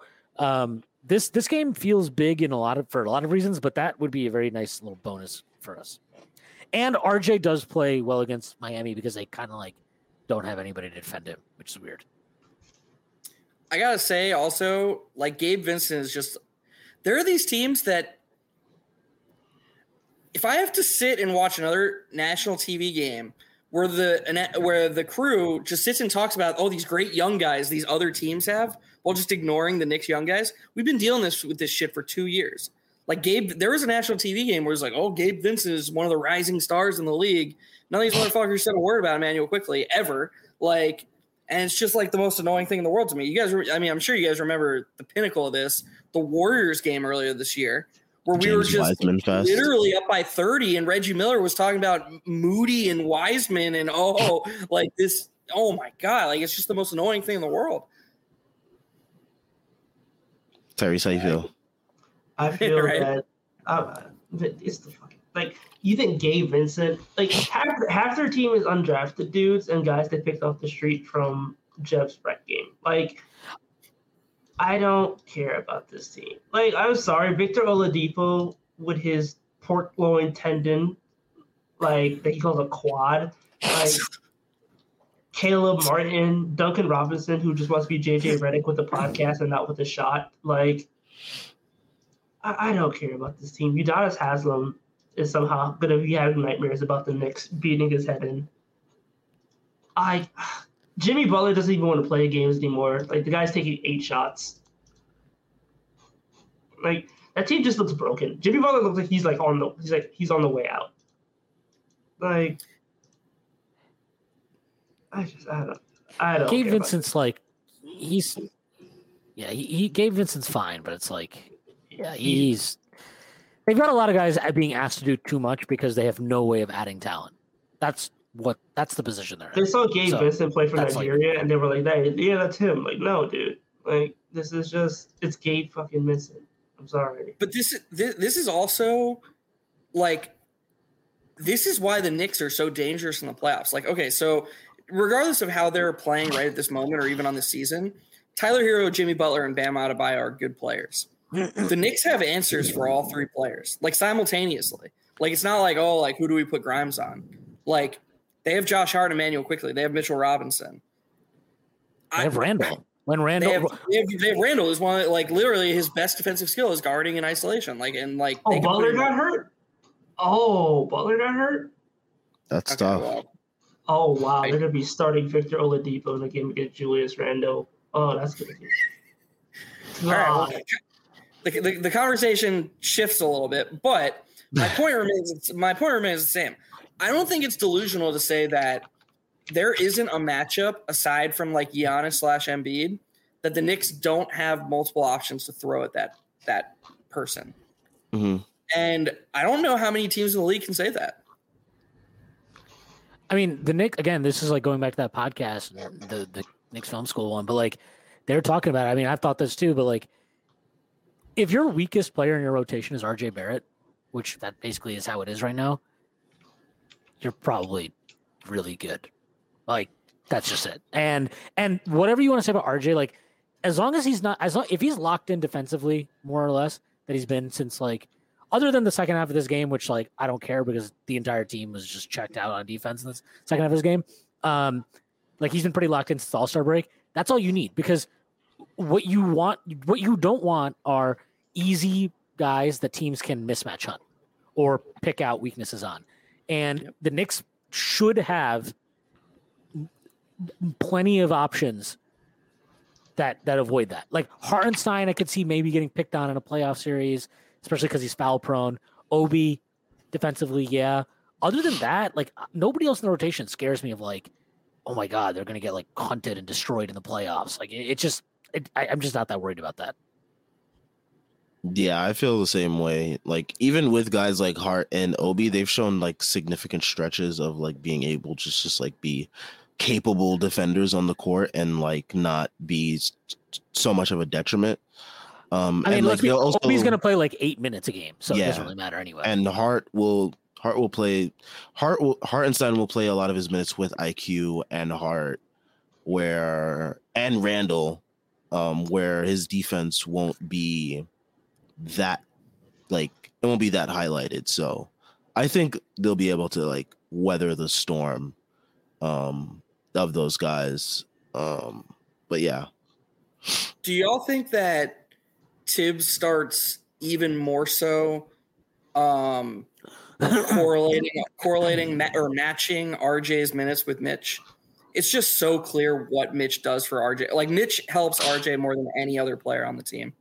Mm-hmm. And because he's the only guy that had Sims can jump very high, but he's just not the same lob threat that Mitch is. Yep. It's just not the same. He doesn't have the timing. He doesn't have the catching ability that that Mitch has. But yeah, 100%. He doesn't have the crazy Inspector Gadget arms, that can. And the thing is that RJ is already adept at getting to spots that he wants, but he still doesn't have great touch. He doesn't have good floater game at all. And so when you have that Mitch lob threat that the big has to respect, all of a sudden RJ's layups are getting easier. All the shots RJ is shooting around the basket are getting easier. And so, I don't know. I'll have to look into it more. I don't have the data up right now, but I'd be shocked if RJ's numbers with and without Mitch aren't just drastically different. And I think there's a lot of merit to sort of pairing the two of them together. Yep, I agree. All right. Good chat. I think we'll close things off with this comment tonight. ZMP323. I think we can all say that we can't wait to watch IQ close some playoff games. That is going to be magical and special. Yes, it will. Mm-hmm. I just need him to accept that he's not getting foul calls anymore, because look, he's getting one of the roughest whistles. I mean, I watch a ton of NBA. He's not getting any foul calls anymore. None. They're done with falling for his tricks. I don't know if it's because they fall for all of Brunson's tricks. And they're like, okay, Knicks, we can only give you so many foul calls. But maybe he needs to change his last name to Spencer Dinwiddie and just jump into people. And just complain after every no call until you bear the refs down. It's so crazy. He's in their ear every single thing. But the thing is that once, especially in the playoffs, when the whistles go down, those shots he's taking, if you take the whistle out of the equation, they're not good shots, because he's literally just creating contact and then forcing up a shot because he's expecting the call. So I mean, I'm not being overly critical because he's been amazing recently, but these in the playoffs, all the margins matter, and I need him to play like he's not going to get any whistles, because he'll just be even better with a slightly better profile. Yeah, all of them need to play like that, because you're just not going to get the same whistle anyway. So. Oh yeah, playoffs is a different beast. I mean, I think Brunson will probably still get maybe those calls, maybe just because the star respect, and maybe Randall to a certain degree as well. But the rest of them just have to accept it and just hoop, because you're not going to get that shit. 100%. All right. Shout out to everyone that tuned in. At one point we had 47 viewers concurrently. So that's a lot for us. Shout out to everyone that tuned in, that stayed up late with us. It is now 12 o'clock. It is now Thursday morning. And I have to get ready for work soon. I will be up at 5 a.m. to get ready for work. But yeah, shout out to everyone that tuned in. Check out everything Strickland related in the description. We have links to the site. The merch store, we have dropped some new merch recently. Definitely check that out. We got new sweats, new sweaters, new tees. We got some remixes of some older stuff. So, definitely go over there and check that out. Another great way to support us. And you'll look great in the Strickland merch. Just something new to add to your closet as we head into the springtime. So definitely check that out. We got links to the Patreon, another great way to support us. That gives you access to the Discord. And there are so many other tiers as well. So definitely check that out. And we got links to the Twitter. We are on Twitter, as you all probably know, or if you don't, now you do. So definitely Follow us there if you're not already. We're also on Instagram at thestrict.land, another great way to consume Knicks Strickland content. So if you are on Instagram and you are not following us, definitely give us a follow. Leave a like and subscribe if you are still here.